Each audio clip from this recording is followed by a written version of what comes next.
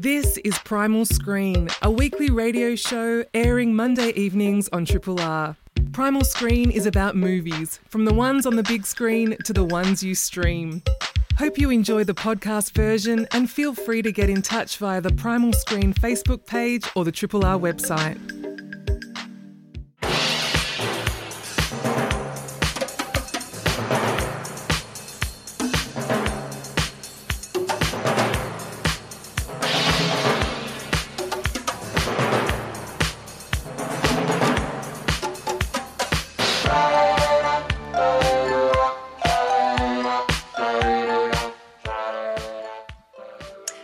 And welcome to Primal Screen. We're a Triple R film criticism show and also a podcast.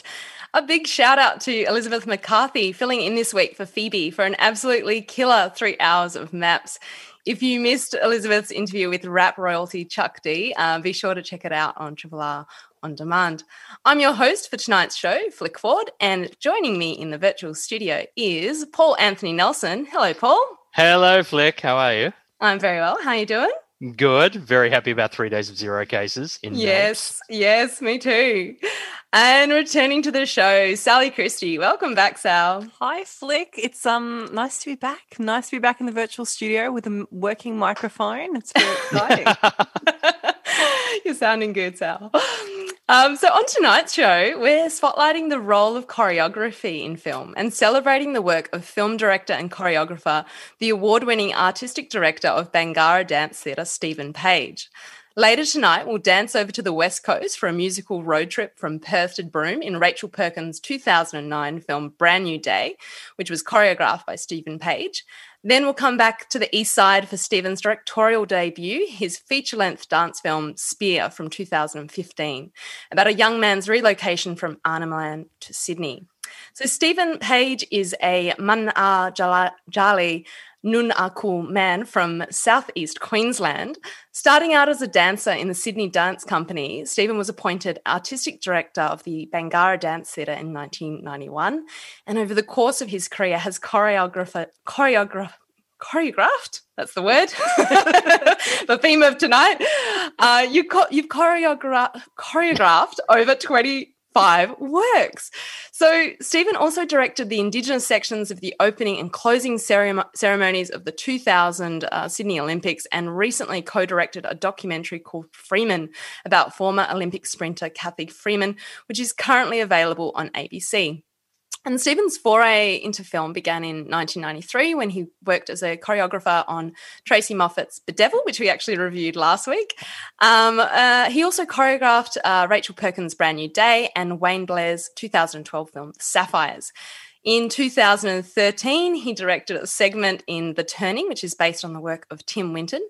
And 2 years later, his debut feature-length film, Spear, premiered at the Toronto International Film Festival. So Spear is actually the subject of a book chapter I wrote for a companion to Australian cinema. And so it is an absolute honour to be spotlighting your work tonight, Stephen. Thank you so much for joining us. Thanks for having me, Flick. Hi, Sally. Hi, Paul. Hey. Sorry, I completely cocked up the main theme of the tonight's It's terrible. episode. And then when you do it once, it's impossible. Right, I've been on those lists. Look, don't worry about it. Like the word choreography, I think became one, and then I couldn't say it for like 3 years. And I used to just say corroboree. That was fun. Yeah. I just shake a leg and do a corroboree. Yeah. It's kind of amazing. So you're a dancer, a choreographer, an artistic director, but what actually prompted you to get into film? Like, what was it that drew you over to the dark side?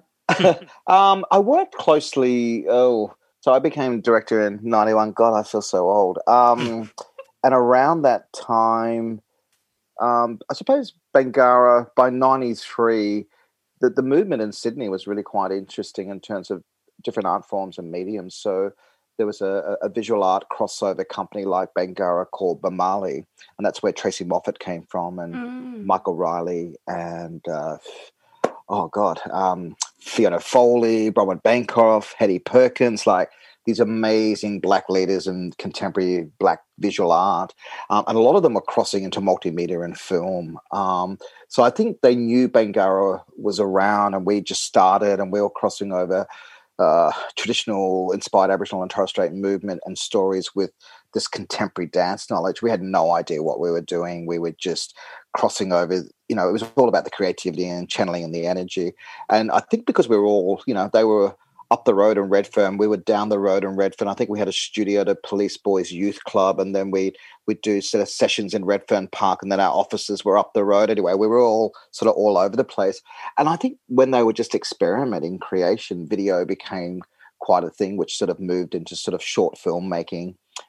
So they just always came to me and just said, hey, do you want to cross over? And we'd use your dancers. And then I loved controlling the dancers. And so sometimes I would control their directing. And then they would be like, you got a great eye for visual and you got a great eye for film. And look, I think for me, it was always, dance was the main medium I worked in, and choreography was another medium. But, I was really close to visual art as an aesthetic and working. And then I just was just around at the right time, and these filmmakers like Tracy, who wanted me to work on Bee Devil, and Michael Riley did an ABC film called what was that called? No, that was called Poison. Yeah. Actually, I think I've got the name of that wrong. Anyway, Michael Riley was an amazing filmmaker. He's not with us anymore, unfortunately, but he was a great contemporary artist. And then I did a work. They were doing dance on the film around that time, and that was probably one of my first little works. So, yeah, I just think I was lucky to not just work in music, but just visual art and dance. So it sort of led into film. But obviously leading into Rachel's Brand New Day. And I'd known Rachel for years, and she'd been working at film school in the 90s. And so I'd been aware of all these other sort of Black peers working in the arts. And then when they all started to work in the mainstream and become leaders in their own right, we just always caught up with each other and to see what we were doing. And so Rachel rang about Brand New Day, and then obviously Wayne with Sapphires rang. And that's pretty much it through the relationships. Yeah.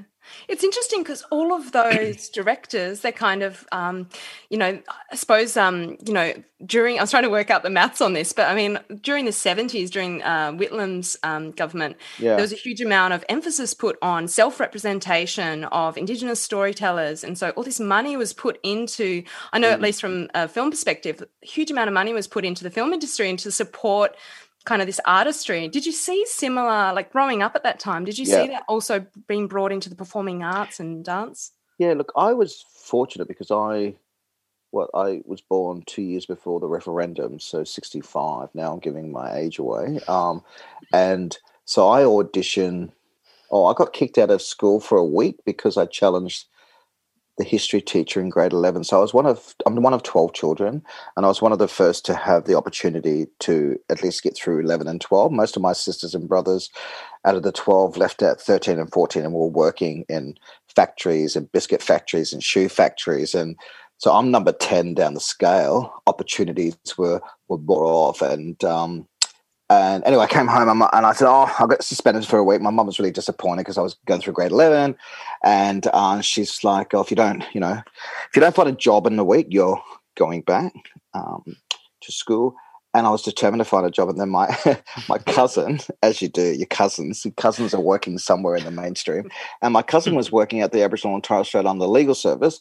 And he said, we got a position like a trainee law clerk. And I said, what does that do? And he said, just come down. And so I said to my mum, I've got a job.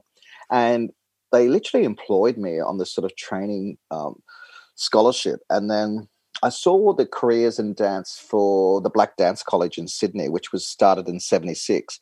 So what are we looking at? We're looking around roughly 5 years later. I see this careers in dance. And I thought, that's unbelievable. Blackfellas all come to one spot and they can have a careers in dance. So my friend worked for education where you can get funding, and she said, look, I'll put an application. And literally 4 weeks later, I was on a plane, TAA, no Qantas in them days. TAA, I left at 16 and I've not been back. Like I've been in Sydney since. So I did college for 3 years. So what I'm trying to get at is, in the early 80s, I was around a lot of Black movement, living in Sydney, going to Redfern, the Paul Keating speech in 93. I was aware of the 10 Embassy. We were really informed with social Black politics and knowledge.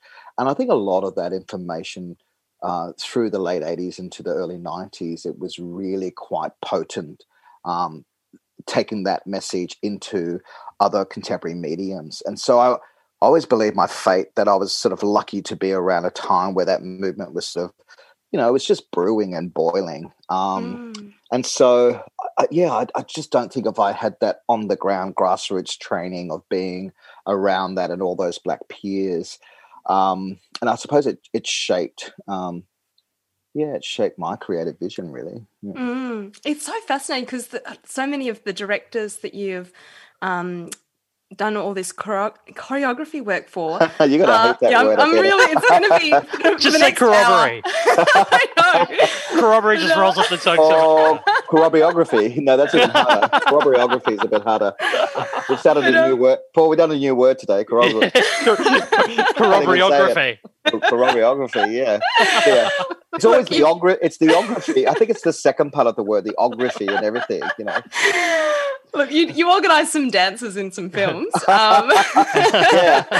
And you've worked with so many of the figures of what's now termed the Black wave of cinema, which is like really this time in the early 2000s where there was really, it's kind of like just this defining, and continues today, but this legacy of Indigenous artists telling their stories in these really specific ways. And I think it's amazing that you've worked with these directors and been part of it from completely different background and kind of brought that in. I wonder whether when you're working on these films, like, you're kind of aware of the significance of that kind of building representation of stories. Is it something that is it after the fact that you kind of look back and go, wow, that was really significant that, in the 2000s particularly, but I think it was around the 2009 mark when Brand New Day came out, where it was really at the peak of so many Australian cinemas were actually screening Indigenous films and in the mainstream as well. Was it do you remember being aware of it at the time?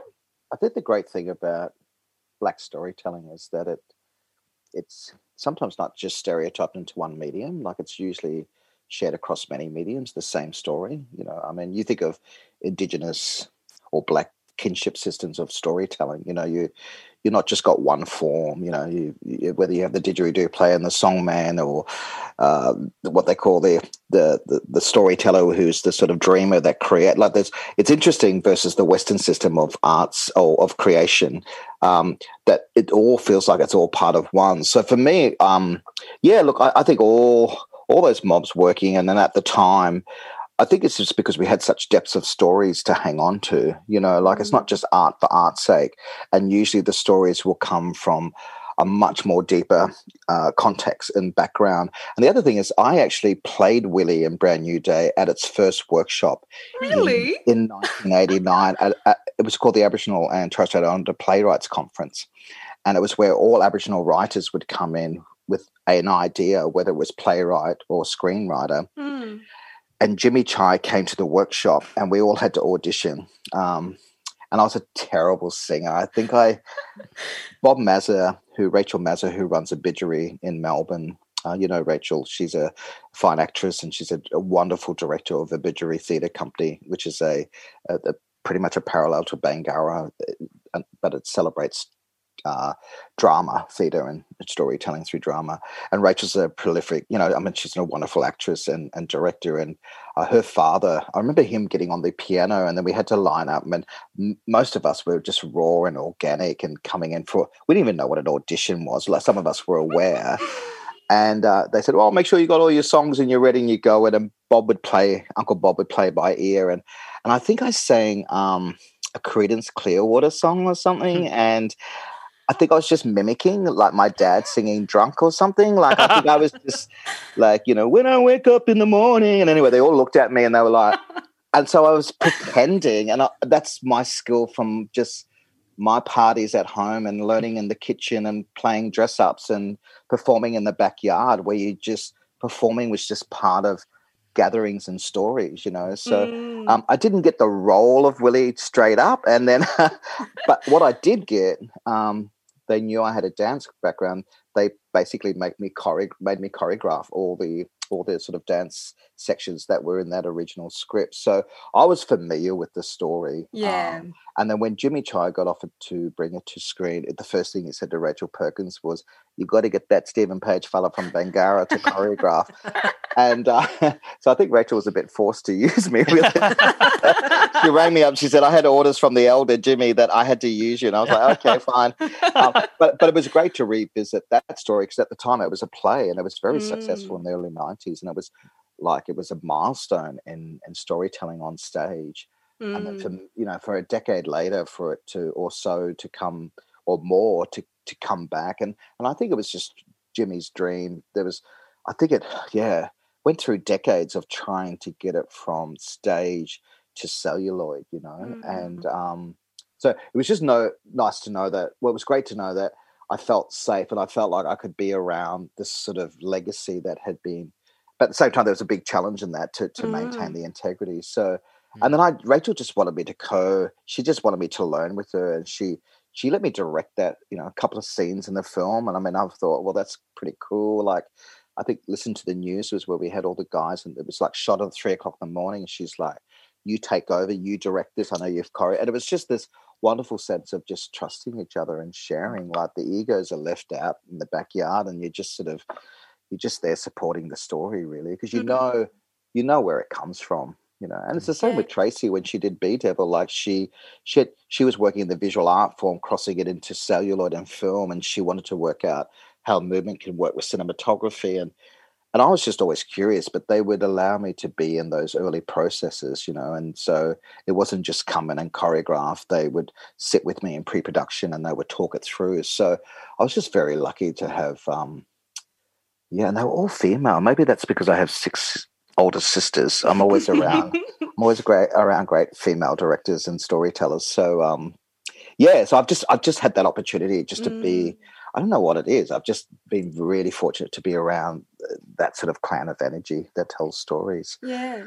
Did that prompt you? I mean, Spear is based on an earlier Bangarra production called Skin, I think. Yeah. And so did that prompt you to kind of go into directing your own film? Did that give you the confidence or understanding to be like, okay, it's time now? It wasn't until I did, I worked on Sapphire. Sapphires was a tricky one because I was busy with Bangarra, and then I pulled out. Like I said, I couldn't do it, and they were like, "Oh, right. Wayne wants you to do it. The producers wanted me to do it." And because we were touring, I just thought, "Oh, I'm going to make this work." And so, in pre-production, they just finalised Deb Mailman and Jessica Melba on the Friday as a confidential cast. So they had their cast, they had their girls. I was aware of Miranda because I knew her at NIDA in Sydney, and I was aware of Shari. I was just aware of them. I mean, everybody thinks every blackfellow knows every blackfellow. Well, that's not the case. And then Wayne rings me on the Saturday and he said, "Okay, I'm going to give you 2 weeks on your own with the girls, and because I said to Wayne, I'll treat it like a rehearsal theatre. If I can have the girls for 2 weeks, I'll just do all the choreographic sections." Knowing what you're wanting to do in story versus the script. They all went, "We don't know what he's talking about, but let him just do it." So they left me alone. Like those 4 girls walked into Bangarra rehearsal room. Deb and Jess was just a fresh pop star. Deb was obviously had a bit of a veteran in TV and so forth, and 2 girls from NIDA. And, so they came in because they only just committed as a cast on the Friday. And so Monday, I sort of had some yoga mats. I laid it out, did a bit of stretching. They're like, "Oh my God, what's he trying to do to us?" And then we talked through script and story. And I said to them, "Look, this is commercial music. It's fun. It's what you would have sung at that time." And we looked at what score they could get for the film based on budget and so forth. And whatever that style was, and then versus whatever the progressive chronologically of what the story was, we just try to work out a character physicality for them. And it was one of the best times I've ever had because they all got to know each other. And I remember the producers and Wayne and Warwick Thornton came with his camera. 2 weeks later, they left us alone. Like Wayne didn't even come in. And then they came in and we just did scene by scene. Warwick's walking around the camera. Everyone's like, "Oh, you've done the best thing because you've laid down the sort of spine for us to go on now and film." So And that was only because I couldn't go on the locations when they were filming to actually put it. So I ended up getting an assistant. I felt like a big Hollywood choreographer, you know. I could have this assistant that would look after the dance pieces. And because I was on the road with Bangarra, she was able to go whenever they were filming. So so I think it was from that I got asked from Robert Connolly from Arena Media to do Tim Winton's The Turning. Mm-hmm. And then I got to work with John Harvey, who was an Indigenous producer with, they call Brown Cab Productions, which is great, Brown Cab. And I think they call that Brown Cab because they realised none of them could get cabs when they would be hanging around Melbourne because of their skin colour. Like this whole crazy thing, they call their company Brown Cab. Because I said, John, what do you call a brown cab? And he said, we have a running joke about not being picked up by taxi drivers because of the colour of our skin. And I just thought, wow, they've taken that into humour and they've called their company after that.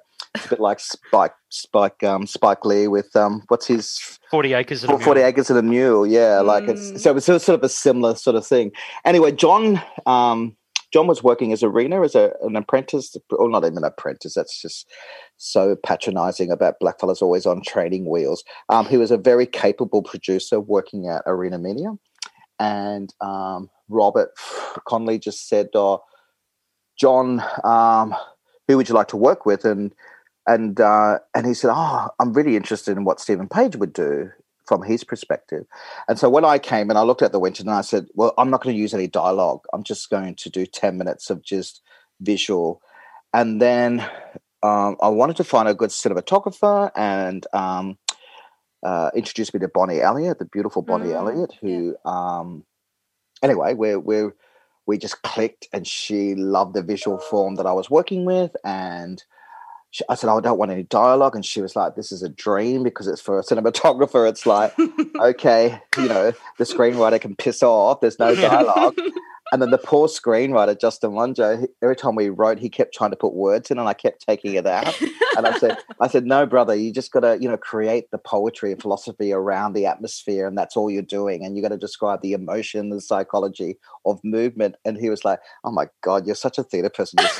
You're so intense. And I'm like, well, let's just take these skills and see how it marinates in that world. So we just did a 10-minute short film, no dialogue, and just Bonnie just loved it. So it was just one of those things of just everyone just clicking. And so from The Turning, I had people from Screen Australia and other people saying, you should do a feature. And I was just like, look, I've got no time. Running Bangarra is crazy. Like, this is no time. But they got an opportunity through the Adelaide Film Festival where theatre companies would work with producers from producing film companies. And so there was an initiative called Hive, and it was a special funding of about 800,000 and selected. If you found a theatre performing arts company and you're a producer in film and you came together, you had an idea, you all pitched it. Anyway, I pitched Spear and I said, I'd like to take that into a feature release. And we kept that relationship going with Arena Media and John and so forth. And then I grabbed Bonnie and then I grabbed my scenic artist from Bangarra. And then I wanted to work with our costume designer from theatre. And so same thing again. You just create a Clint Eastwood shorthand and bring all your people. Well, I'm not Clint Eastwood, but you just bring the people that I'd been working with for 20 years. And I just realised, and we did Spear differently because we actually rehearsed 3 weeks of it and we shot it all in 2 weeks. So it was all based on, we had cameras in the rehearsal room. So I thought if we rehearse it like a dance piece and we know where we are, and people can't not, like, you know, I have people from Screen Australia, other producers go, there's no way you shot. I said, yeah, we shot that in like almost, just a bit under 2.5 weeks. And astonishing. But I think it was because we were really disciplined in how we want to shoot it in the sort of rehearsal rooms. But we were really diligent and we were really efficient. And we had no money, like everything. And but it was just exciting. I don't know if I would have had the same relaxed attitude about the tightness of budget and the way we worked if it wasn't my first directing sort of job. Yeah. God, I can talk. Sorry. No, I'm loving it. Just one thing I wanted to ask was, what's kind of the difficulty when you're adapting these dances to the screen? There must be some difficulty because, I mean, like when you're performing dance, you've got an idea of where the audience is, but with film, it's just so open. It's completely almost blank space. Look, we had obviously a choreographic dance language already that was existed, and Spear, the choreography of Spear had already existed from 2000. It was just taking that and reimagining the movement or extending it or basing it on, obviously My Brother's Beautiful music was already there. So we had, it's a bit like a MasterChef kitchen. We had all the right sort of cultural ingredients. It was just about the method of bringing them together. But then the other thing that I wanted to care for on top of that was just to make sure that Bonnie could choreograph as well through camera. And so I said, I'm a 3-year-old child. Can you teach me everything about cinematography? And she was just loved it, you know. So we got married for like 3 months. I said, okay, we're going to get married. And she would pick me up every morning before we'd go on set, and we would just talk in the car, and then we'd prioritize what we couldn't shoot or what we could shoot. And it was just, I just was just hungry to learn. And so she was, yeah. And then I'd say, look, and then we'd be in the rehearsal room for those 3 weeks, and we'd look at the choreo and some of the choreography. If we wanted to, we could manipulate the choreography, and we could, and the dancers would adjust, and we could just almost just reimagine it for that sort of celluloid framing. So I loved the experience. I mean, I think the work could only happen because of, I suppose, the initiative where it came from. Would I have done it without being approached or the initiative? I don't know. Like, we've always talked about doing a cinematic experience of Bangarra shows because of the theatrical experience you get in that 3-dimensional theatre. You know, we always have story, culture, contemporary, lighting, costume, set, and it's this sort of theatrical Indigenous experience you get. And people have always said to me, oh my God, your theatrical visuals are so strong. Have you ever thought of crossing that over into film? So I don't know, maybe all the sort of planets were aligning up, and Bonnie came along and we were able to experience that. But then when it got chosen for Toronto, we were sort of blown away. And then Bonnie won, a great big cinematography award, and it put her on the map as a strong female cinematographer. And now she's like in Hollywood and doesn't talk to me anymore. No, I'm only joking.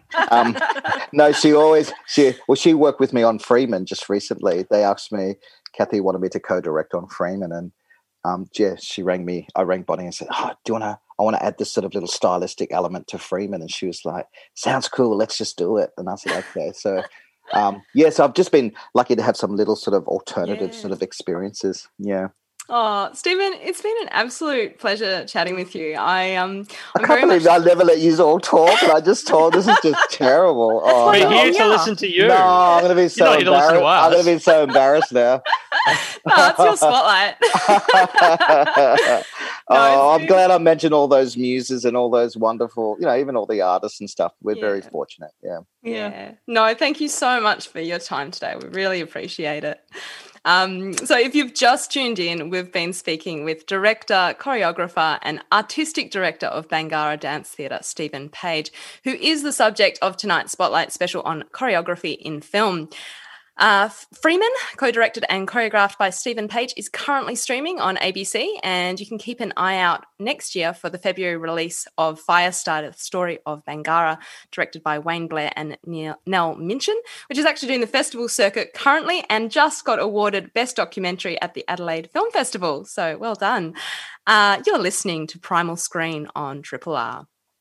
This is a podcast from Triple R, an independent media organisation in Melbourne, Australia. To find out more about Triple R or to explore many more shows, podcasts, articles, videos and interviews, head to the Triple R website at rrr.org.au. You're listening to Primal Screen with Sally Christie, Paul Anthony Nelson and myself, Flick Ford. On tonight's show, we're spotlighting the work of choreographer and director Stephen Page. And just before those sponsorship announcements, you heard Dan Sultan with Brand New Day, which is actually the theme song of the first film we're reviewing tonight. Thou shalt not steal. Thou shalt not starve either. I have been itemizing supplies from the canteen. I should have known one of your Aborigine kind would be worth nothing. That's not true, Father. What?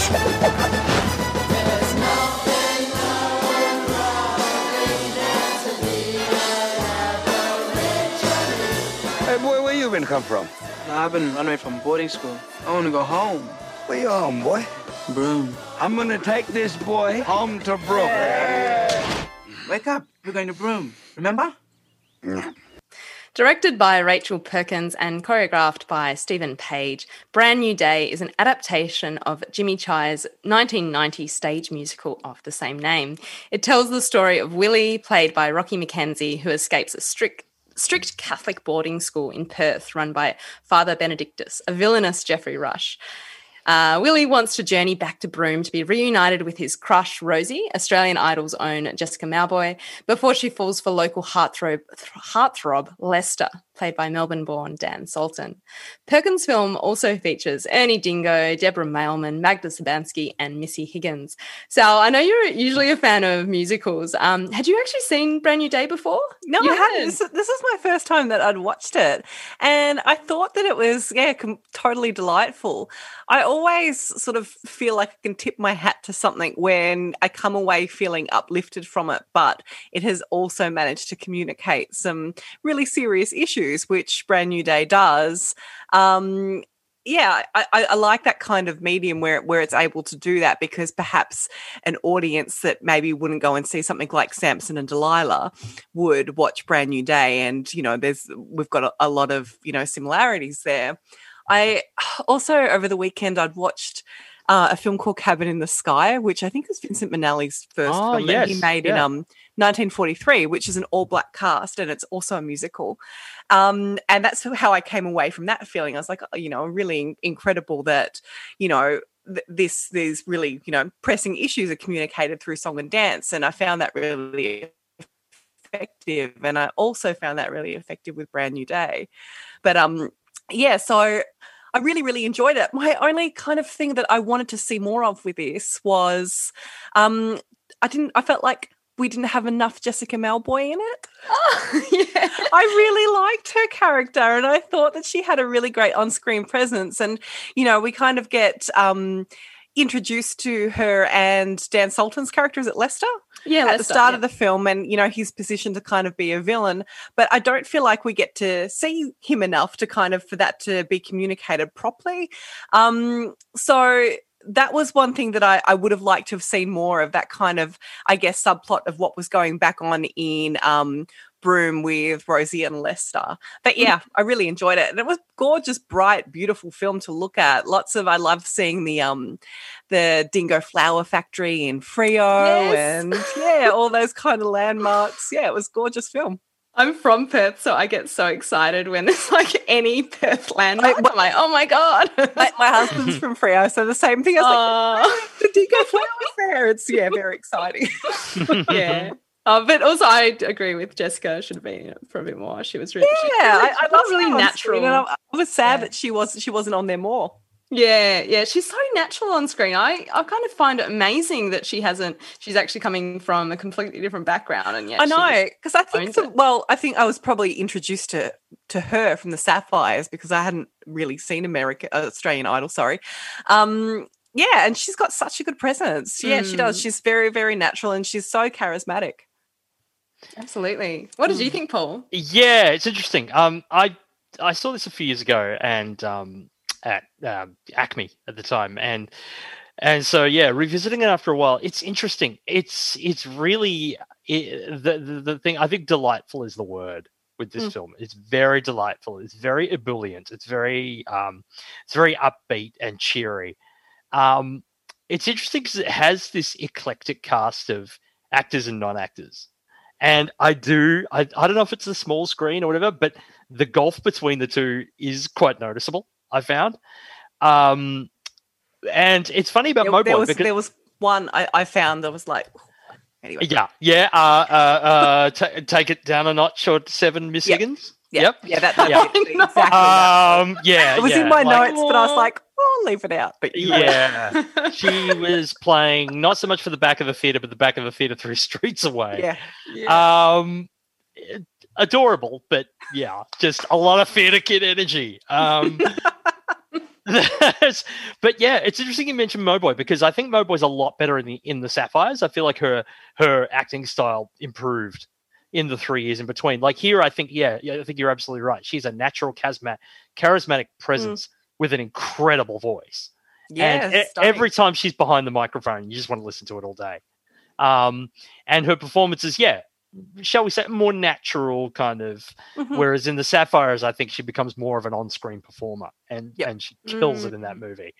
So it's an interesting that this cast. Like, I'm not sure if Rocky McKenzie is as strong as other members of the cast. Oh, really? Yeah. Yeah, I loved him. I Yeah, thought me he too. I liked him, but was yeah, one of my favorite things about the film is I found him so endearing. Like he just melted my heart in this. Yeah, Yeah. mine too. I actually was like, I want to see more of him. I was trying to do a little Google before because I was like, what has he been in anything else? Because I think he's got I'm not such sure a he has, great has he? face. Yeah, I don't think he has. I couldn't find anything. And he's got such a great face. Like, I just think there was so much emotion. You know, like their love story at the start, it's got very little time. Like you were saying, Sal, there's kind of maybe not enough of, Rosie being on screen and her character getting developed enough. But they managed to fit it in because of, I think there's a believable chemistry between the two. I was there really is. kind of quite touched because it's basically like a teen love story, isn't it? Like, I think I actually wasn't expecting to like this as much as I did. I hadn't seen it before. And I was a bit sunburnt and I was tired and I was watching it and I was just like, oh, I don't know if I feel like watching this. I genuinely do love musicals, and I have watched, I've kind of shared that love with you, Sal. But I was just so joyous after watching this. It kind of definitely passed that test of, I felt really elated, and I loved the humor in it. It's kind of like it almost forces you to sort of dance along. And one thing I would say is I wish that had more dancing in it. I was really looking forward to kind of looking at some of the stuff and knowing like Stephen Page's work in Bangara and Spear. I kind of was hoping for more of that. It is really more of a music film rather than a dance. more film. songs. Yeah, absolutely. But I did really love seeing a bit of WA. I'm missing home at the moment, so I was just like, oh, look at those beaches, look at that. There's a lot of charm to it, I thought, in a lot of ways. I just every time I think Ernie Dingo and Deborah Mailman were my favorites in the cast. Like, again, you just know you're in safe hands, particularly with Mailman. Like, it's just like, every time she's on screen, she's electric. The songs I think were one of my favorite parts of this film. I think the songs are all really great. I think there's, and musicals are hard, you know, like I think, and I think they're harder than a lot of people think they are. And I think this film at times has the transitions into the songs are sometimes a little bit awkward. Very quick, but very like, oh, okay, we're in a song now. Okay. It's like Isn't that always the way though with musicals? It's like... I think there's other, I don't know, there's other musicals where it's a little bit more organic. Like, so like, I'm speaking to you and then it's like, oh, and now we're going to sing I'd Rather Be an Aborigine. Like, yeah. And it's like, I love that song. And the song lyric, there's no one I'd rather be than to be an Aborigine. Like the lyrics are terrific. And the song is really great, but it's like getting there is like, oh, it's very abrupt. It's really shit. But the thing I did appreciate with this, it's very bright and broad, but not annoyingly so. It never pokes your eyes out with it.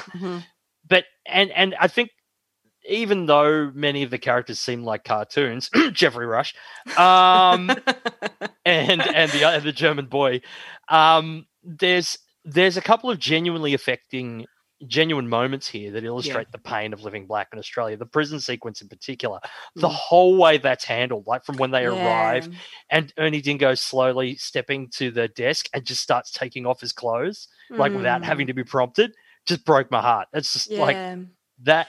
There's just little moments like that that are so effective. I think that's actually what makes it. That's kind of the most powerful thing about this is that you can be in this really joyous space because of this dancing and the comedy, and then it just anchors you down to this is just the reality of Black lives at the moment in the, you know, Indigenous people are one of the most incarcerated people in the world, which is astonishing. I think that this film, it's kind of amazing that moments like that exist in a film that otherwise is so slapstick and ridiculous. It's a ridiculous melodrama at the end. So, it's really I don't know about that ending. That ending. Both viewings are like, oh, I don't know about that ending. But you know, everyone goes out the door happy. You know, I guess. I think it leans into that like ridiculous melodrama. I think that's what it's doing. It seems knowing in some way. So Brand New Day, it's directed by Rachel Perkins and choreographed by Stephen Page and is currently streaming on Canopy, Amazon Prime and Stan. And you can also rent it on Ozflix or you can buy it on Apple TV, Google Play or YouTube. You're listening to Primal Screen on Triple R. This is a podcast from Triple R, an independent media organisation in Melbourne, Australia. Triple R is listener-supported radio and receives no direct government funding. If you would like to financially support Triple R by donating or becoming a subscriber, hit up the Triple R website to find out how. You're listening to Primal Screen on Triple R with Sally Christie, Paul Anthony Nelson and myself, Flick Ford. The track you just heard in that bracket was from a 2009 production by the Bangarra Dance Theatre at the Illawarra Performing Arts Centre titled Fire a Retrospective, which was to celebrate Bangarra Dance Theatre's 20th anniversary. The music was composed by Steve Francis and the former music director of Bangarra, the late David Page, who is the brother of Stephen Page, who is the subject of tonight's Spotlight.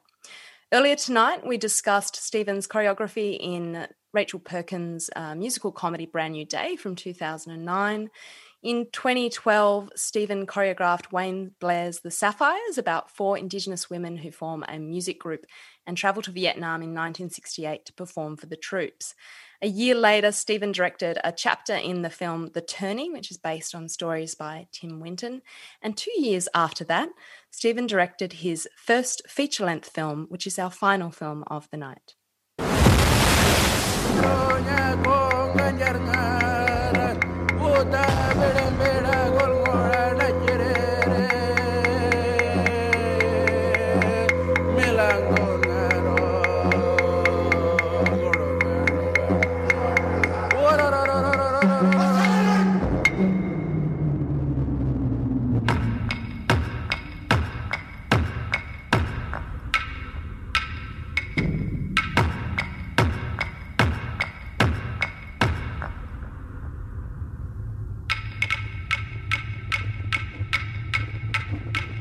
An elaboration on a Bangarra production from 2000 titled Skin, Spear tells the story of a young man called Jali, played by Stephen Page's son and star of the TV series Clever Man Hunter Page Lashard, who leaves his community in Arnhem Land for Sydney. Jali's relocation is one of initiation as he witnesses the racialised abuse, violence and imprisonment of his people and struggles to connect with the traditions of his community with the harsh realities of city life. It's a curious film composed of a series of dance sequences that bring narratives of alcoholism, homelessness, incarceration, and street violence into motion. Paul, this is such a different film to what we usually review on the show. It's exceptionally unconventional. It features almost no dialogue and rejects a clear and linear narrative. The characters obviously interact and respond through each other to dance sequences. The kind of, born out of memory and rumination. What did you make of it? Glad you started with me on this, Flick. I got to the end, and it was one of those things. It's like, I don't know if I have the critical ability to discuss this. I thought the same thing, Paul. Yeah, I feel like it's out of my pay grade. Like it's, we're volunteers. Everything is out of our pay grade. Yeah. But yeah, it's this sort of thing. I can say this. I mean, it is. I mean, look, it does have. There is a very present kind of overarching arc of he's a young man who sort of is, he's an adolescent becoming a man, and there is this sort of juncture where he's kind of presented with the various ways he can go in life, and I think there's a lot of stuff about this film that's open to interpretation, and one of those interpretations that I certainly took from it was that the Aaron Pedersen character was one way he could have gone, and the other way was following the woman, and the other way was, and he sort of winds up kind of finding his a community. But it's so strikingly shot, cut, and designed. Like, it's incredible. Bonnie Elliott's cinematography is fantastic. Yeah. It's got this really great sound design. Befitting who Stephen Page is, a choreographer principally. It's no surprise that his feature debut is essentially a contemporary ballet, given the cinematic treatment. It's broken into vignettes. high on metaphor and references and context and history and low on what we conventionally know as, in a conventional cinematic sense story, because there's definitely heaps of story here, but it's baked into it in a way that we're not used to digesting. I mean, and it's the same as watching any dance performance, really. My partner was trained in contemporary dance, and she, we often go to contemporary dance things, and she has so much more of a read on what's happening than I do. But sometimes there are certain movements and certain moments that just hit you in the gut in a primal way, and I think with any contemporary ballet or with any film with a portmanteau structure, I think some succeed better than others. And there's certain moments here that really hit. Like, I think there's an alleyway confrontation in front of a car. There's a moment with Aaron Pedersen stumbling amongst a throng of white men and kind of shouting rage and his view on the world at them, as they don't listen to him at all. And the final 15 to 20 minutes, where it's kind of it's a sort of a group, sort of a corroboree, if you will, with a woman sort of representing a bird like being. Those three moments are the standouts to me. Yeah. And although I think while it might not have completely translated for me in terms of what it was all about, I think this is a distinctive, and in the context of Australian film lineage, hugely important work. Yeah, I think it's really like looking, I guess, at these two films, that it's this really important reminder that there are so many different ways a story can be told. And you can throw Bedevil in there as well, can't you? Yeah, exactly. There are just so many different ways that we can, communicate a story to an audience.